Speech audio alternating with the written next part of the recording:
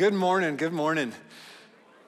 It is good to be with you. My name's Christian. I'm one of the pastors and elders here at Cornerstone. I get the opportunity to open up God's Word with you this morning and continue the series we've been in for about the past month or so in the book of 1 Thessalonians. So if you have a Bible or an app on your phone, please go ahead and open up. We'll be in 1 Thessalonians chapter 4. We'll be looking at verses 1 through 8 this morning. If you need a Bible, I think some of the ushers, they have just a copy that they can put in your hands. If you do not own a Bible, we would love for this to be our gift to you. And maybe you can lean towards someone next to you if you need help finding where the book of 1 Thessalonians is in your Bible.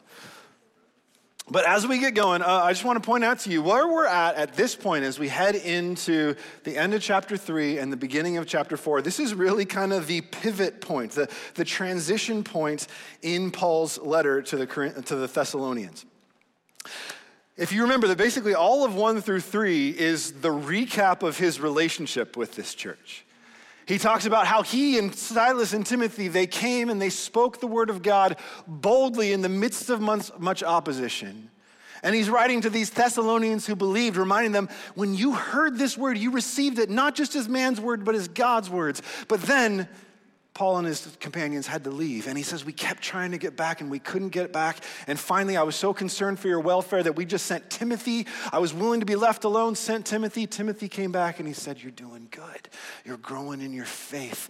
I'm so excited, and that's why I'm writing to you. He takes more than half the letter to recap the history of his relationship with them. This is how personal he felt about the personal affection that he felt toward this church. And at the very end of what Todd showed us last week, in chapter 3, verse 11, this is really where Paul sets up everywhere he's about to go. He says, now may our God and Father himself and our Lord Jesus, would you guys mind if I can get the slides on the back screen as well?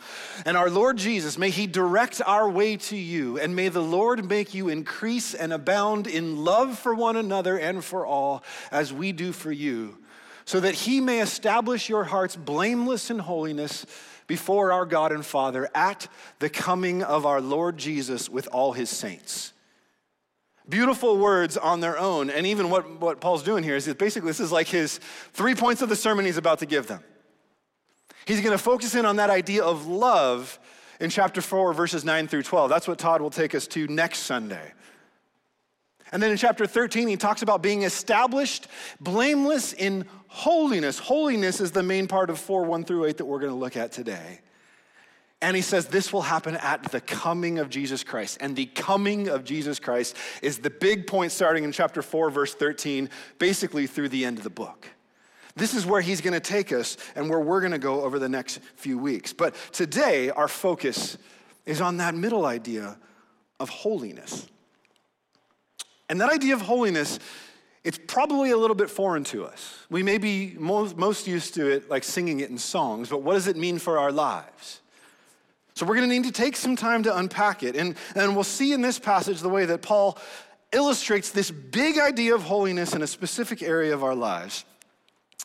But one of the things I want you to know as we get started is that this idea of holiness, what it means to be holy, it's one of those already not yet things that we talk about in our Christian lives. We see in Scripture that God, those of us who've come to God through faith in Jesus Christ, have been made holy. And we see a promise that we just read up here on the screen that at the coming of Jesus, God will establish us in holiness. In chapter 5, he'll say that he will make us perfectly, completely holy. And in between that, what God has already done to make us holy through faith in Jesus, and what he will do when Jesus returns to make us perfectly holy, in that gap is where God calls you and I to join him in the pursuit of ongoing growth in holiness. Does that make sense? That's what we're going to look at as we get into it today. And what I want to do first, this might be a little bit hard to see on the screen because I had to make it small to get the whole thing up there. But I want you to see the way that holiness language goes through the whole part of this section here. We just saw in chapter 3, verse 13, how he talks about being established blameless in holiness. And then he comes in verse 3 of chapter 4 and he says that God's will is your sanctification. It looks totally different in English, but it's from the same basic root. God's will is your holiness. But that word there, the reason why I put some of them in green and some in yellow is because the green ones, basically, it's a word that refers to the process of growth in holiness. God will establish us in holiness, but his will for us now, you and I, as we learn to walk by faith, is our ongoing growth in holiness. He talks about it again in verse 4, that we know how to control our bodies in the ongoing process of holiness. Verse 7, for God has not called us for impurity, but in the ongoing process of becoming holy. And this, verse 8, is why he has given his Holy Spirit to us. The Holy Spirit is not in the process of becoming holy. That's why it's a different form of that word. He is the one who's holy. And he has been given to us to lead us on this process of becoming holy. Does that make sense? You see that there? Now you also see, though, that right in the middle there, Paul's going to address this big concept of holiness in a specific area of our lives. Holiness applies to all of life, and we'll unpack that in a second. But then he lands the plane. He says, here's what this looks like in the area of our sexuality, sexual attractions and desires and actions. And I would say that this idea of holiness and sexuality was as much of a tension point for the Thessalonians in their culture as it is for us in our culture. But Paul isn't just here to talk about sex. He's here to talk about holiness and what that means for the whole of our lives, and then illustrated in this one way. So the two main questions that we're going to tackle this morning are these. What does it mean to be or to become holy? And then the second one that we'll probably spend a little bit more time on is, how does this apply to our sexual conduct? Now, before I move on, let me just say a couple things to those that you were here with me in the room, or maybe you're watching at home. And I would just say this, parents, if your kids are in the room with you, or perhaps you're watching in your living room and your kids are there as well, I'm gonna talk somewhat frankly about what the Bible says about human sexuality. I'm not gonna try to be crass or crude in any way, but I do wanna speak clearly. But I do encourage all of us, as a parent myself of 4 kids, I encourage all of us as parents to take seriously the responsibility that God has given us to help to shape our children's understanding of God's design for human sexuality. And I respect your right as parents to, as you pray and seek the Lord, to seek the right way and appropriate times and ways to talk with your children as they see fit. So I would just say this to you. Feel free to ask your kids to step outside the room, go play outside if you're watching from home. If you're in here with your children, feel free. I mean, again, this is one of those ones we didn't have a chance to kind of give you a heads up on this. But if you want to kind of just step out, come back, listen to it, and then see if it's something that your children are ready for, please do that. But feel free to do that as we move on. The second thing I want to say is this. Holiness in our sexuality is a complex issue. And I would say it's best walked through in person, in personal relationship, through a series of conversations, not just one sermon. I would say, in some ways, a preaching platform like this is one of the most limited ways to address the complexity around sexuality and sexual sin and holiness. There are so many ways in which our inherited sinfulness from Adam, our own experiences, our own desires and actions help to complicate this whole issue of sexuality for us. There's so much pain and struggle, and I am not going to be able to deal as much as I would want to with all of those different facets. So my hope today is just to do this. I want to explain to you the big pictures of what I think Paul is communicating in this passage as a way to lay a foundation for future conversations. And in that way, I want to direct you to a couple of things. One of the things we're going to look at in a few minutes, I want to direct you to our doctrinal statement that's on our website. If you go to cornerstonecny.com and you click on About, you'll find our full doctrinal statement. In our section on humanity, which is actually one of the longest parts of that statement, we have a section on sexuality. I'll show you a few quotes, but I would encourage you to see that as well. Another thing, if you didn't know it, we have a podcast, the podcast that both has our sermons. One of the things we started doing in the fall was myself and Todd and Spencer McCush.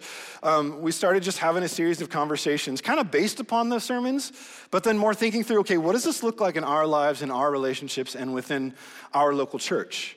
And over the next couple of weeks, we're going to try to go into more detail on specifically what this looks like in the real life situations in regard to our sexuality, in much more detail than I can do here. And I would encourage you over the next couple of weeks, feel free to check that out as well. I would also love to recommend 2 resources to you. Two books that I've found to be helpful in regard to this. They're kind of hard to see because one of them is such a white cover, you can't tell what it says.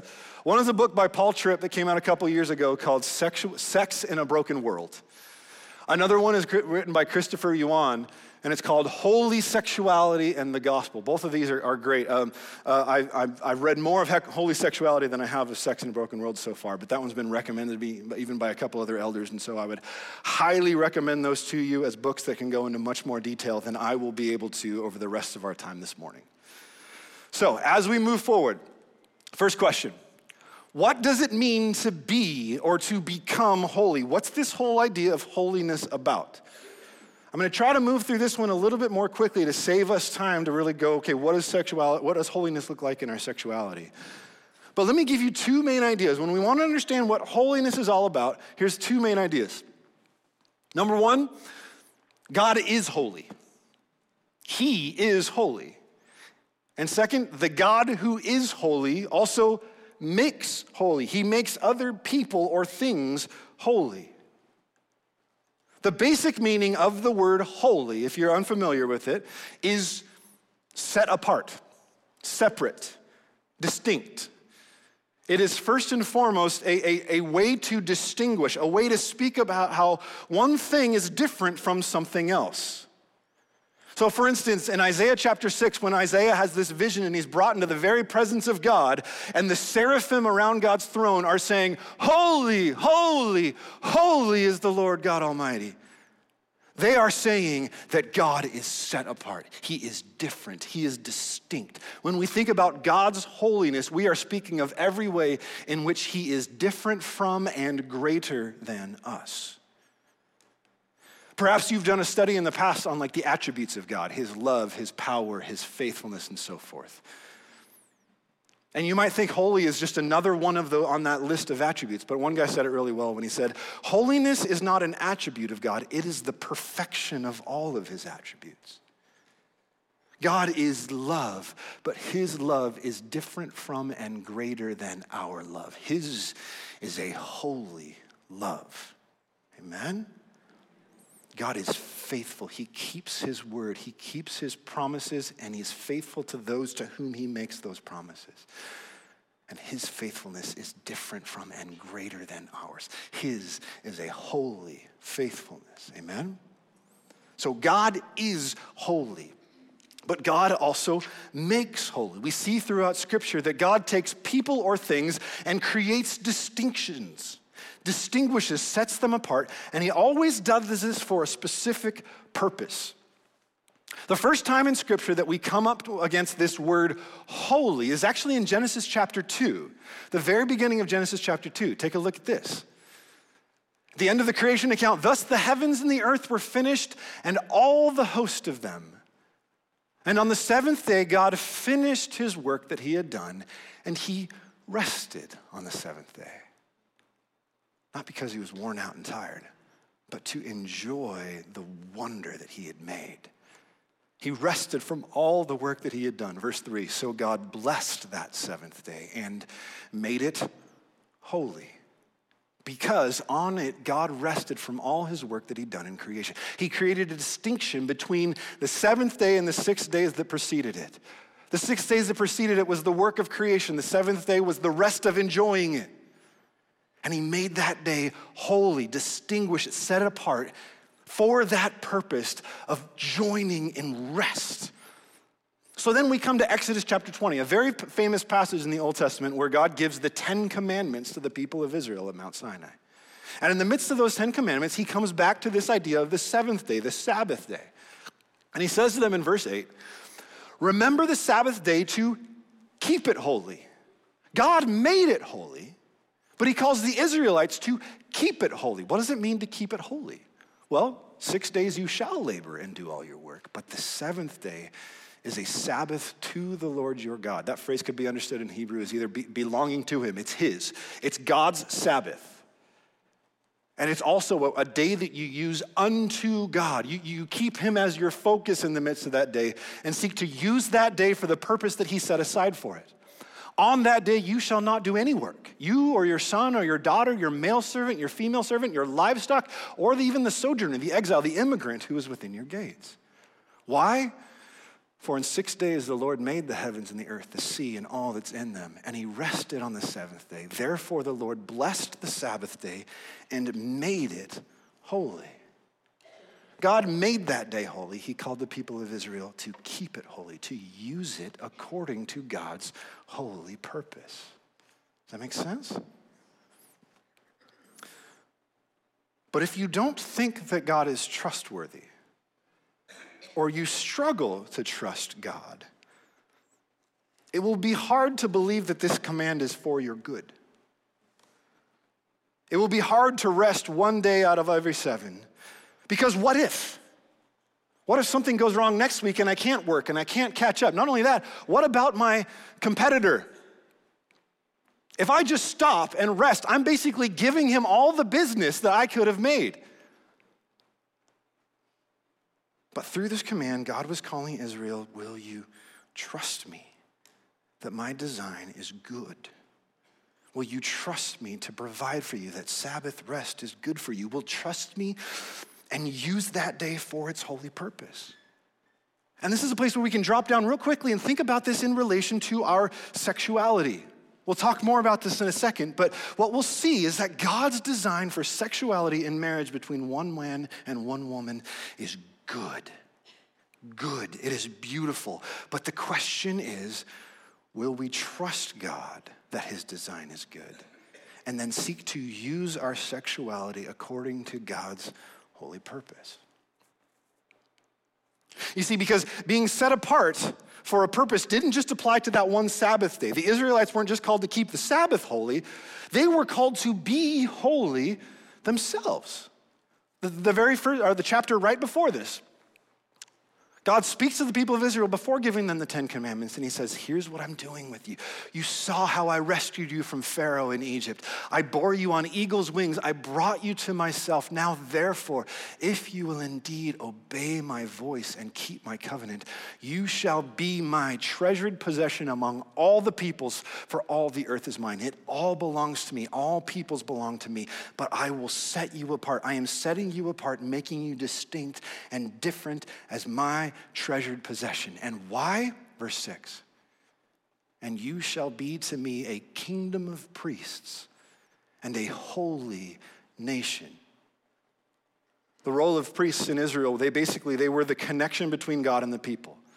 They represented God to the people, and they represented the people before God. And God is saying here to the people as a whole, that's all y'all's job to the nations. You collectively are a kingdom of priests, a holy nation who now exists to represent me to the nations. God did not make the people of Israel holy because they were better or more righteous than the nations around them, but because he had a specific purpose to make them the channel of his blessing and salvation to the nations. He's saying your life was going this way, but I have now claimed you for my own, and I have a different purpose for you. This is the way that one theologian, Sinclair Ferguson, he put it really well. He said this: to sanctify, to make holy, means that God repossesses persons and things that have been devoted to other uses and have been possessed for purposes other than his glory. And he takes them into his own possession in order that they may reflect his glory. This shaped the totality of the Israelites' life. You now live in relationship with God to represent him to the world, and that shapes all of your conduct. But sadly, if you're familiar with the story of Israel in the Old Testament, they repeatedly fail to live according to God's holy purpose for them. They are far more often occupied with wanting to be just like the nations around them than distinct from the nations. Rather than reflecting God's character and faithfulness and love to those around them, they flip it around and make it about themselves. But the amazing truth of the gospel story is this: where Israel failed to be God's holy people, Jesus succeeded. He was victorious. He is the Holy One of God, who perfectly lived in relationship with God, who perfectly reflected God's character to us so that we might know who God is. And then ultimately, through his death and resurrection, Jesus has made a way for us to be made holy, for us to be set apart and made distinct, to be adopted as God's children. We've seen that throughout the book of 1 Thessalonians, right? All the family language. We are God's kids now and brothers and sisters together, and that is a holy calling over all of our lives. We have been repossessed by God for his purpose, to reflect his glory with all of our lives. Now, let's come back to 1 Thessalonians with that big picture understanding of holiness, and let's drop into what he says, what Paul says in 1 Thessalonians 4 about how this relates to our sexuality. That second big question, how does this apply to sexual conduct? The first thing I would say is this. Look at the way this section begins and how it ends. Chapter 4, verse 1. Look at the way that Paul frames what our lives are to be about now. Finally then, brothers, we ask you and urge you in the Lord Jesus, as we already told you, that you ought to walk to please God. That word ought is probably too soft. It is necessary that you walk to please God, just as you're doing. That's already shaping your life, but your life is now lived focused upon God and seeking to live in a way that pleases him. And then at the end, in verse 12 of the passage we'll look at next week, he finishes and he says, do this so that you may also walk properly before outsiders, those who do not know our God. Do you see how he's shaping our lives in the same way that the people of Israel? We live in relation with God to please him and to represent him faithfully to the world around us. God's will is that we walk in a way that pleases him and that reflects his character. So understand this, holiness, what it means to walk in holiness and grow in holiness, it's not about merit, it's not about competition, it's not about feeling superior to other Christians, and definitely not about feeling superior to those who don't even know God. Holiness is about acknowledging that now I belong to God. All of me belongs to him. Paul says in 2 Corinthians 5 that Jesus died for us so that we might no longer live for ourselves, but for him who for our sake died and was raised. Holiness is saying, God, all of me belongs to you, and I now live to know you and to make you known to others. That's the big picture that we need to understand this whole discussion of sexuality about. So what does this mean for our sexuality? How do we conduct ourselves sexually in a way that pleases God and properly reflects him to others? Well, there's three specific commands, or not commands, they're more instructions that Paul gives us here in this passage. If you want to know what it means to grow in holiness in your sexuality, it comes down to these three things in this passage. Look at the first one. 1 Thessalonians 4, verse 3. For this is the will of God. Have you ever wondered what God's will for your life is? Passages like this really make it clear. Sometimes when we think about the will of God, it's like, what job should I take? What person should I marry? Where is my life going? What state should I live in? All of those foggier ideas of what is the will of God for my life, we gain clarity on those things as we understand and obey the very clear passages like this that speak of God's will for our life. This is the will of God, your ongoing growth in holiness. And what's the first thing he gives us? That you abstain from sexual immorality. That you be set apart, distinct, separate from sexual immorality. What does sexual immorality mean? Well, the word that Paul uses here is one that's used frequently in the New Testament, and it's the word porneia. It's a very broad term, but something might sound familiar, especially that first syllable, porn. Pornography. The English word that we have for pornography refers to sexually explicit images and videos and so forth.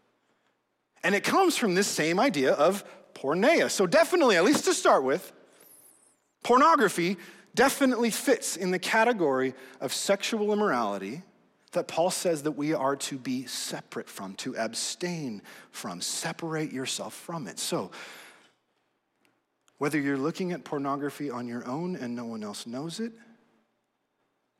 whether this is something that you do with your friends when you think that no adults are around, whether this has even become something that you've begun to do with your spouse in a misguided way to spice things up,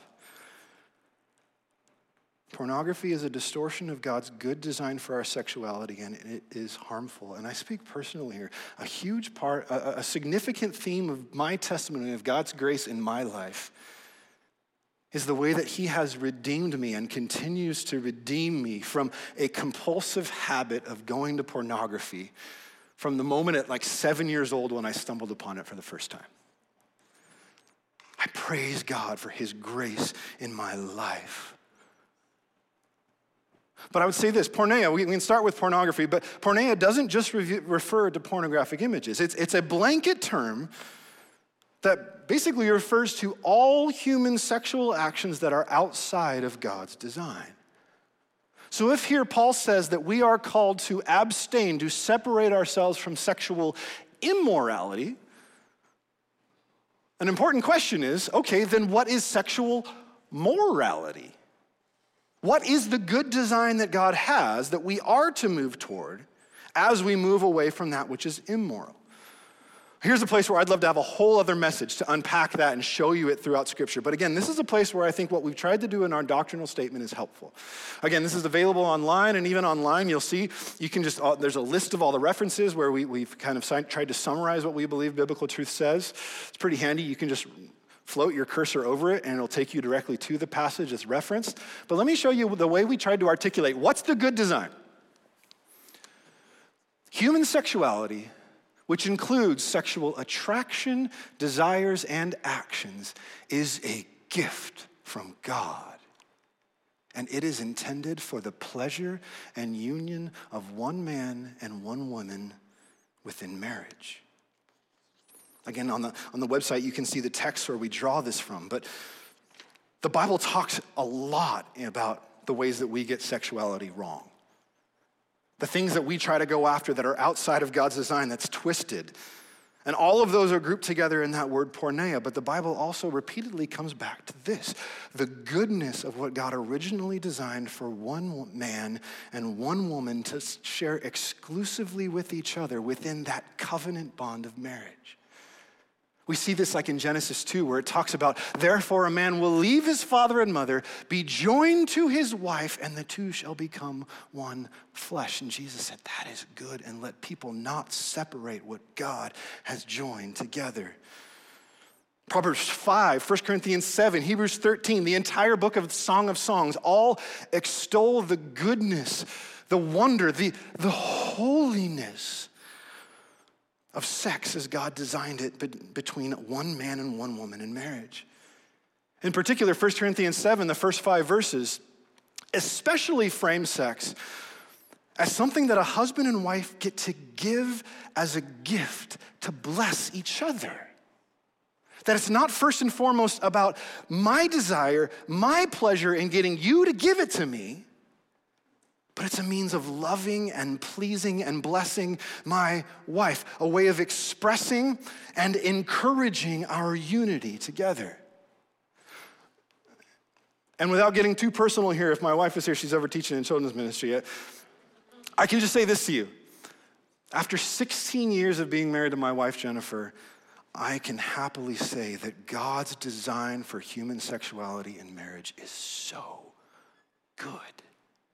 So good.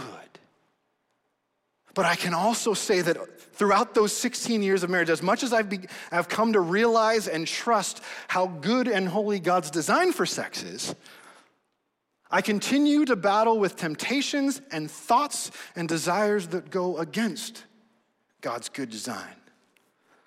I thank God that I experienced much more victory in that battle over these past 16 years, but the battle continues nonetheless. And here's the thing. On this side of eternity, man, woman, young, old, all of us will continue to battle with the way that sin has twisted and distorted us sexually. Whether or not you have acted out that brokenness, the root problem lies not first and foremost in our actions, but in our hearts. Do you remember what Jesus himself said in Mark chapter 7, verse 21? For from within, out of the heart of man, come evil thoughts and sexual immorality and theft and murder and adultery. Again, here's the way we tried to summarize the brokenness of this in our doctrinal statement. As good as God's design is between one man and one woman in marriage, the next part says, however, sin has affected every aspect of human sexuality such that all fallen humans experience attractions and desires and choose to act upon them in ways that are disordered and contrary to God's good intention. And again, on the website, you'll see all the text where we kind of source that from. But the point is, we may experience different kinds of sexual temptations, but all of us are tempted to express our sexuality in ways that go against God's holy design. There's a silver lining in this, because if you feel particularly frustrated in the area of your sexuality and holiness, understand this. No one, believer or unbeliever, gets to simply roll out of bed and just freely express their desires however they want. That will lead every one of us off the cliff if we do so. We all need ongoing sanctification, lining up with God's holy purpose in our sexuality. And that leads to Paul's second point. So again, we saw this, his first one. The will of God is our sanctification, our ongoing growth in holiness. And the first point that he gives us is this idea of separating yourself from porneia, all forms of sexual expression that are outside of God's good design between one man and one woman in marriage. And then he says this in verse 4. God's will for your sanctification is also that each one of you know how to control his own body in holiness and honor, not in the passion of lust like the Gentiles who do not know God. He says that we know how to control our body. It's in the present tense in Greek. It refers to continuous action. Not just know, check the box, now I know what to do, but be knowing, be learning, be practicing how to control your body and your sexual desires. One commentator said it like this. He said, purity is not a momentary impulse, but a lesson, a habit. It's something we learn as we walk with God over time. And who does Paul say needs to learn this? Each one of you needs to learn how to control his own body. The fault is not with the magazine covers in the grocery store, though that doesn't help. The fault is not, it does not start with what other people may do or bring in our path. It starts with the learning that what God has called us to do is to learn to control our own impulses, our own desires. Each one of us needs to know. Each one of us battles the same sort of reckless, lustful desires as those around us. Again, we're not all tempted in the same ways, but because we're born into Adam and Eve's broken family line, we inherit the same kinds of corruption and distortion in our minds and hearts. We're all broken in our sexuality, even if we experience that brokenness and temptation in different ways. And yet, here's the hope. Paul says that for those of us who trust in Christ, we have a new ability that those who do not know God do not have. The ability to learn to control our sexual impulses, our bodily desires in holiness. To learn to use our sexuality appropriately, in honor, he says, in a way that actually exemplifies the honorable character of our Father in the way that we conduct ourselves. God is perfectly faithful. And Paul says his will is for us to express the faithfulness of our God in our faithfulness to each other. God is perfectly self-controlled. He is precise. He is focused. He knows exactly what he wants to do, and he does it. We can pick a small hobby horse. It's more of a hobby pony, so it's not that big of a deal to me, but I'll say this. This is why we stopped singing that song, Reckless Love, several years ago. God's love is not reckless, out of control. Yes, it is overwhelming, never-ending, but it is not reckless. And so God calls us to reflect his controlled passion precisely by fighting against what he knows are our reckless loves and desires. This is God's will for us. And this is why he says in verse 8 that he has given the Holy Spirit to us to empower us. We do not have the ability to learn this control on our own, but the Spirit of holiness has been given to us because God's will is our growth in holiness, and the Spirit is there to teach and train and empower us to learn to control ourselves so that we represent God's holy character in our sexuality, whether we're married or single. And again, here's the way we sought to summarize this in our doctrinal statement.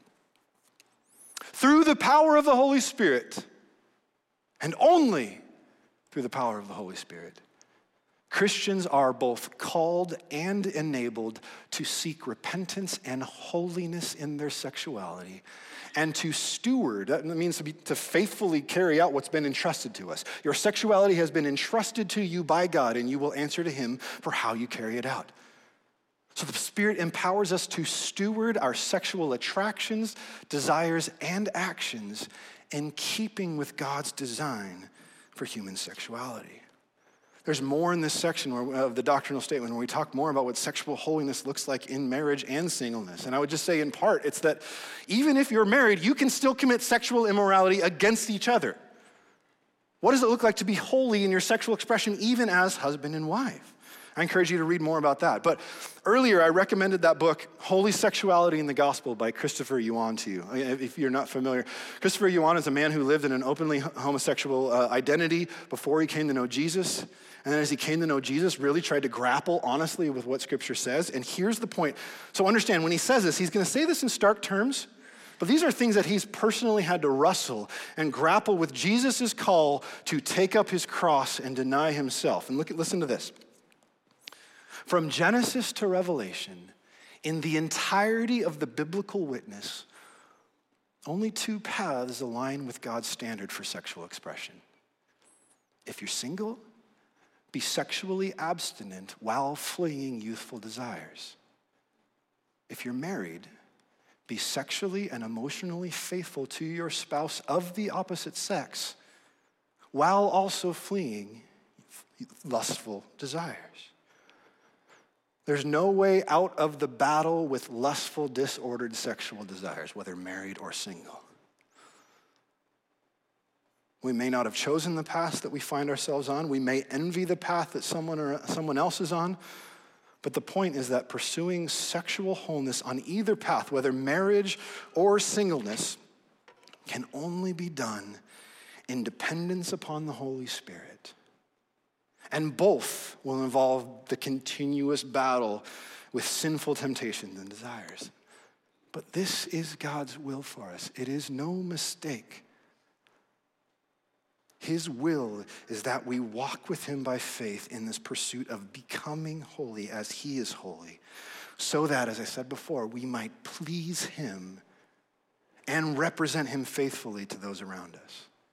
And Paul says, holy sexuality involves abstaining from sexual immorality, each one of us learning to control our impulses.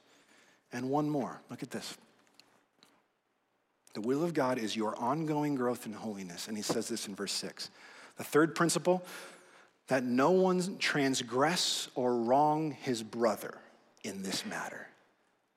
Because the Lord is an avenger in all these things, as we told you beforehand and solemnly warned you. There is a warning here. Paul speaks using masculine terms, his and brother, but the language, again, in his culture was meant to encompass both men and women within the church. That no one transgress, cross the line with your brother or sister in Christ. That no one wrong, which means to defraud or to take advantage of your brother or sister in Christ in the matter of sexual conduct. Why?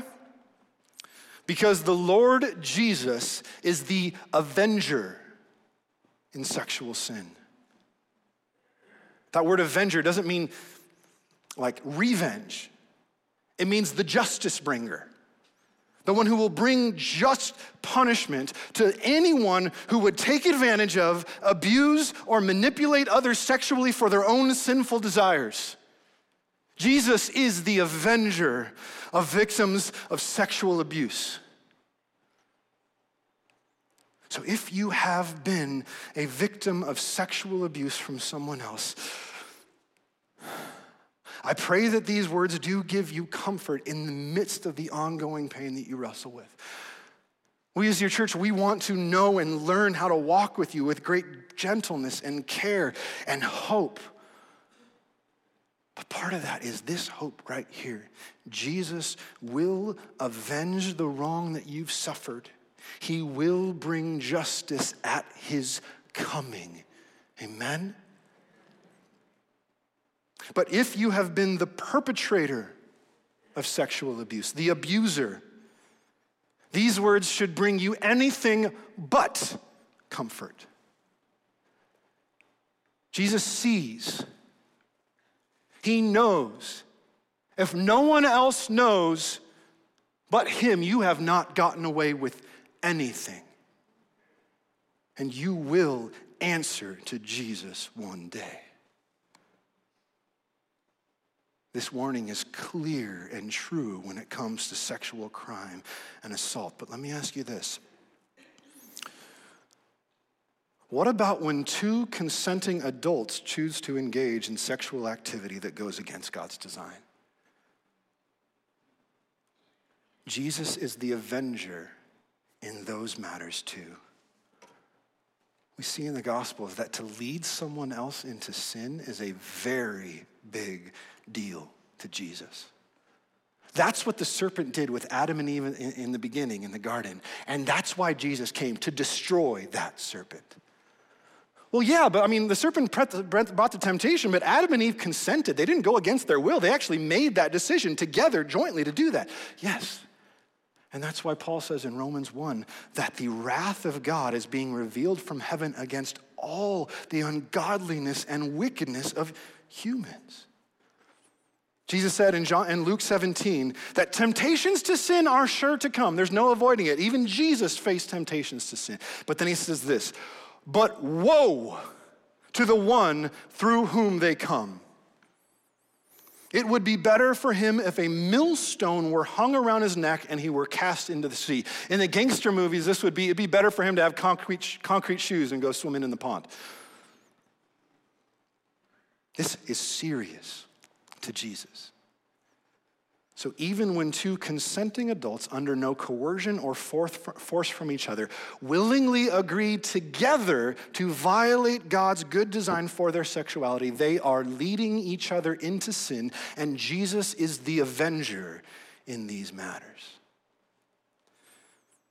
Even if you're by yourself looking at pornography on your computer, you are sinning both against God and that person in those images who has been made by God in his image, using them for your own sinful pleasure. Even if that person willingly offered themselves for those pictures, which is not always the case, you are still violating God's design for your sexuality and theirs. And if you are married, you are also wronging your spouse. Jesus is the avenger in all these things. Let me put this together for you. Verse 6. Look at this, verse 6. The Lord, referring to Jesus, is the avenger in all these things. Verse 7. For God, the Father, has not called us for impurity, but in holiness. Verse 8. Therefore, don't disregard him, because he's given his Holy Spirit to you. Father, Son, and Spirit, our triune God, are all saying, this is my will for your sexuality, and we dare not disregard them. Amen? That's the warning. But here's the hope. No matter how badly you have failed sexually, no matter how you have sinned against others or been sinned against by others, the grace of God that extends to those who come to him through faith in Jesus is greater than all our sin.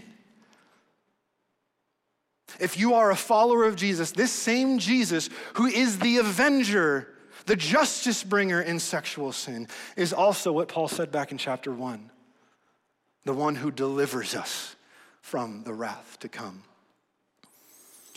Though Jesus was the sinless Son of God, he suffered at the hands of evil people. Understand this, the gruesomeness, the violation of crucifixion. Jesus was mistreated, tortured, publicly stripped, and exposed to everyone for his own shame, to shame him for the sick pleasure of sinful people. He could have stopped it. Yet he willingly endured the shame of the cross in order to bear your shame and my shame, and not just carry our shame, but defeat it. He rose again in victory over those who sinned against him and in victory over your sin and mine. He ascended to the right hand of the Father, and then on the day of Pentecost, he sent the Spirit of holiness, God himself, to indwell and cleanse and empower you to walk in holiness. Remember the already not yet that I said at the beginning. If you are in Christ, God has washed you. He has made you holy. 1 Corinthians 6 says this emphatically, even in regard to sexual sin. Such were some of you, but you have now been washed and sanctified by Jesus, by the Spirit. God's will for your life right now is your sanctification, your ongoing growth in holiness, even as he knows that you will continue to struggle with your sinful desires. That's why he's given you his Spirit. Paul says in Galatians 5 that as we learn to walk by the Spirit, we won't gratify the desires of our flesh. That's now, but I want to remind you this amazing promise from chapter 5. Now, may the God of peace himself sanctify you completely. And may your whole spirit and soul and body, the totality of who you are, be kept blameless. When? At the coming of our Lord Jesus Christ. He who calls you is faithful. He will surely do it. God is faithful even when we're not. He will finish what he has begun in us. If you're not a follower of Jesus, let me finish by talking to you for a second. You've probably heard a lot from me that was either hard to understand or just hard to accept about what God says about your sexuality and mind in his word. But please hear me right now. I speak for all of us here who are followers of Jesus. We do not think that we are better than you. And even if we do, we're violating what our own book says, which is sin. And we're clearly not better than you if we handle ourselves in pride and judgmentalism here. We don't think that we're better than you, but what we do think is that God is better than all of us. He is the Holy One. We believe that God's design for human sexuality between one man and one woman in marriage till death do they part is good and glorious and beautiful. But we also acknowledge that every one of us battle against desires and temptations to use our sexuality outside of that holy context. And right there, in that gap between what we know to be true and good and beautiful about God and his design for us, and then what we recognize to be wrong and corrupt in us, that gap, this is where we are seeking to learn what it means to walk by faith. Faith in God's grace to forgive us and change us and lead us toward holiness in all of our lives, including our sexuality. And I would invite you today, if you are not a follower of Jesus, to come join us on that journey of walking by faith. God is good. His design for you and your sexuality is good. He is holy. He can be trusted. And he sent his son Jesus to make a way to bring you back to him. And yet Jesus himself said this: if anyone would come after me, let him deny himself, take up his cross daily, and follow me. The biggest problem in your life is not your sexual sin. Paul says back in verse 5, the biggest problem, the root problem of all of it is that you are alienated from the God who made you and loves you and knows how you work best. Your biggest problem is unbelief. So what I want to hear from me is not go clean up your act. What I'm saying is come, know this God through Jesus Christ. He will call you to deny yourself, to give up your right to determine what you think is good and best for you. He says it will feel like death daily. But whoever loses his life for Jesus' sake will find it. This hard, holy path is the path to true life forevermore. Amen? Let's pray. Jesus, thank you for your word. Thank you for the goodness of your design. Thank you that you know our brokenness, you know our weakness, you know how we've been corrupted even better than we do. And yet you have called us to holiness. You have made us holy. You will perfect us in holiness. Would you give us faith to trust you, to shape the overall character of our lives to match up with your righteous, holy character, including in our sexuality. As we continue to have conversation as couples and community groups on the podcast and so forth, God, would you give us grace? You know our brokenness. You know our weakness. Protect us from pride. Protect us from gossip. Protect us from self-righteousness. And yet, Jesus, you've told us that one of the fruit of your Spirit is self-control. Would you guide us by your grace to greater self-control that we might display you well to those around us? We ask this in your name, Lord Jesus. Amen.